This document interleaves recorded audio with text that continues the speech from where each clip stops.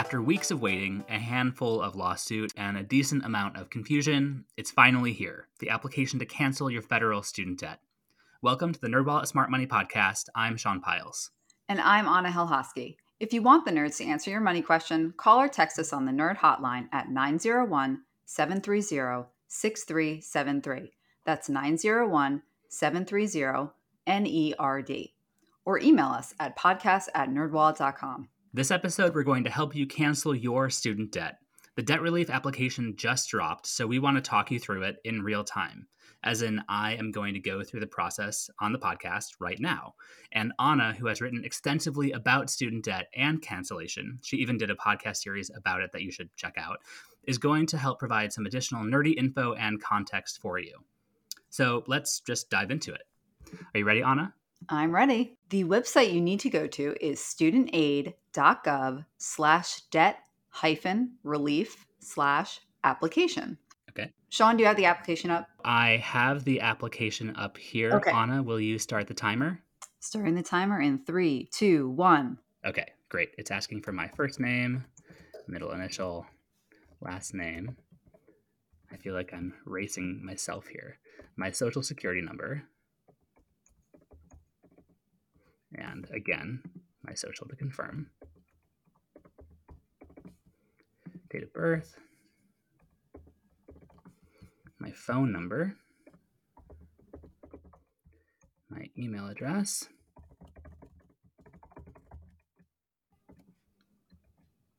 And again, confirming my email address. And then beneath that, it says review and submit the agreement. By signing this form, I agree to a handful of statements.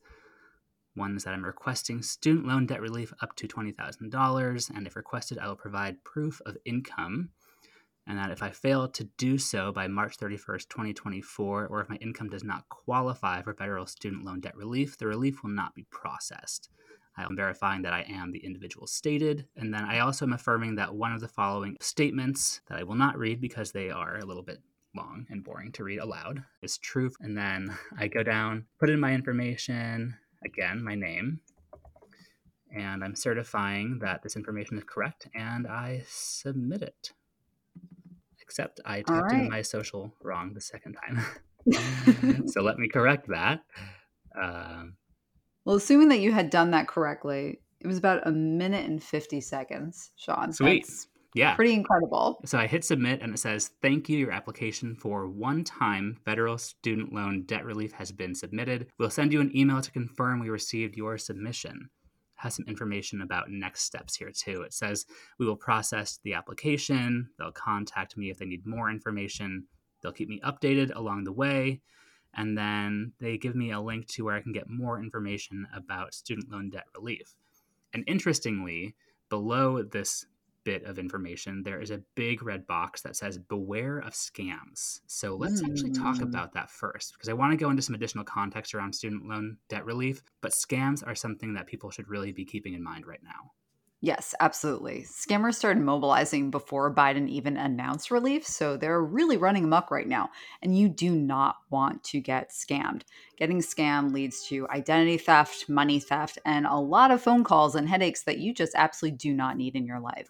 Yeah, I mean, they're rampant. I actually got a call from a random number shortly after the student debt cancellation was announced from someone who was purporting to be my loan servicer. And they said they wanted my federal student aid ID to, quote, verify my eligibility. And that was for sure a scam. And one thing that's interesting is that as folks just listen to, the application doesn't even ask for your FSA ID. And additionally, my servicer, if you think about it, they have no incentive to help me cancel the debt that I could be paying them interest on. So why would they call you to do that? And the answer is they wouldn't. So it's all around pretty bad. Yeah. As Sean, as you mentioned, your servicer is never going to call you to say, hey, do you want debt relief? Like, it's never going to happen.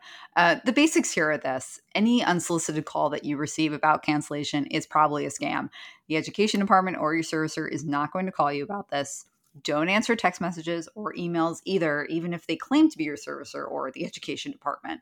A lot of these scammers are pretty sophisticated in how they appear to you because they want you to trust them. But if you ever have a doubt about a call or a message that you receive, hang up and contact your servicer directly. And more importantly, never give out your banking information, credit card information, or any other financial information to anyone.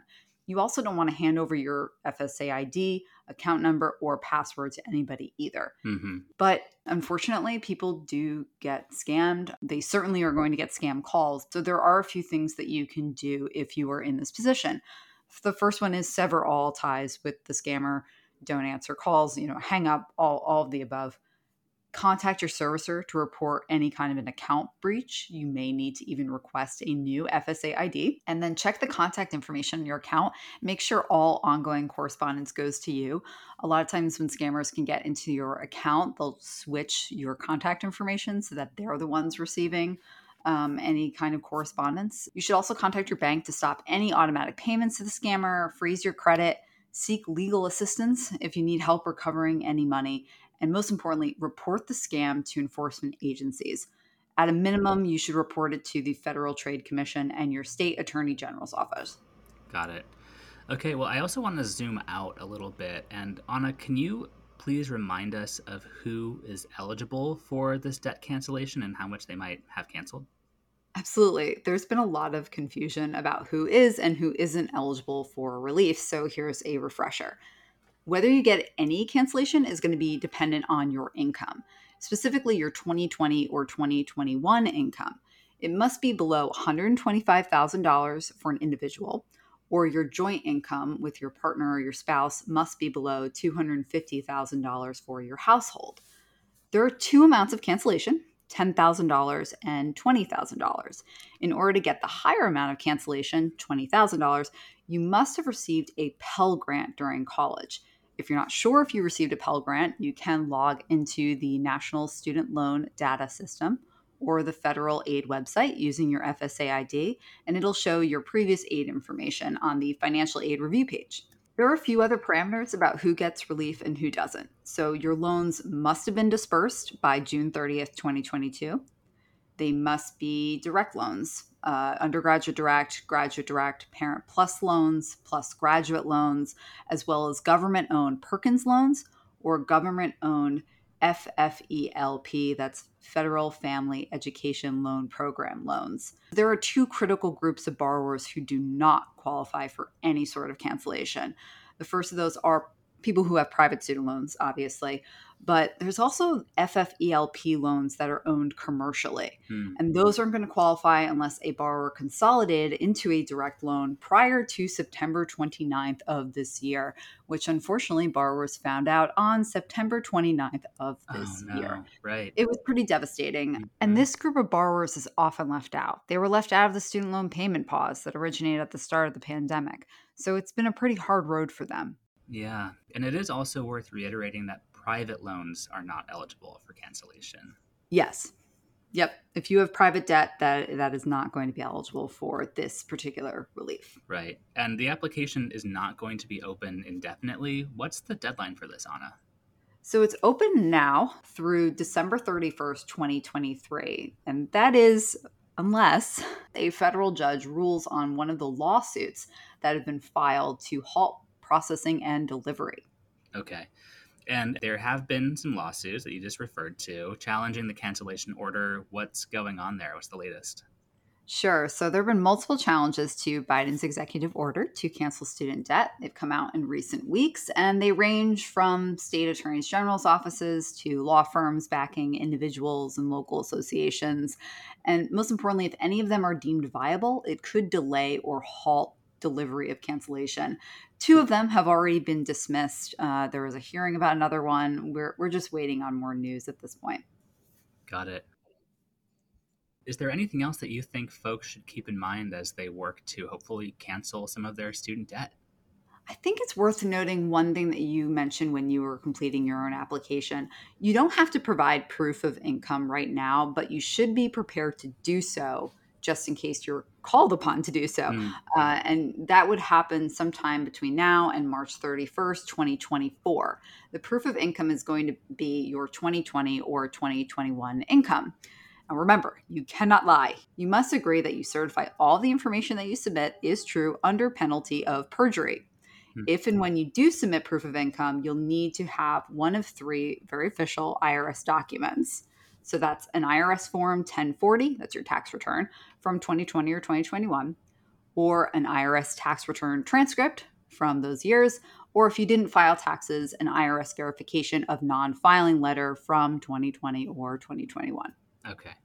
Well, actually, I do have one last question for you. So I've submitted my application. Do you have any idea of how long it will be until I receive my debt cancellation? The Education Department estimates it should take around 6 weeks.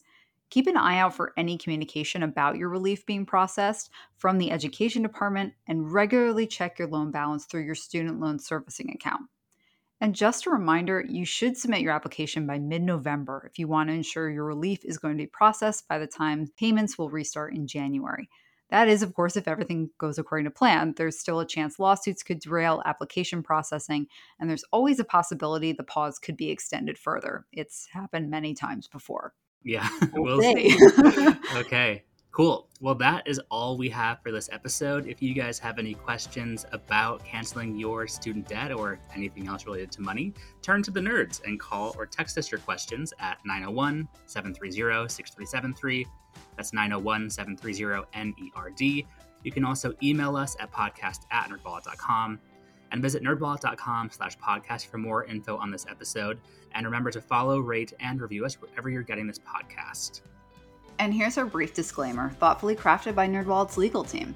Your questions are answered by knowledgeable and talented finance writers, but we are not financial or investment advisors. This nerdy info is provided for general educational and entertainment purposes and may not apply to your specific circumstances. And with that said, until next time, turn to the nerds.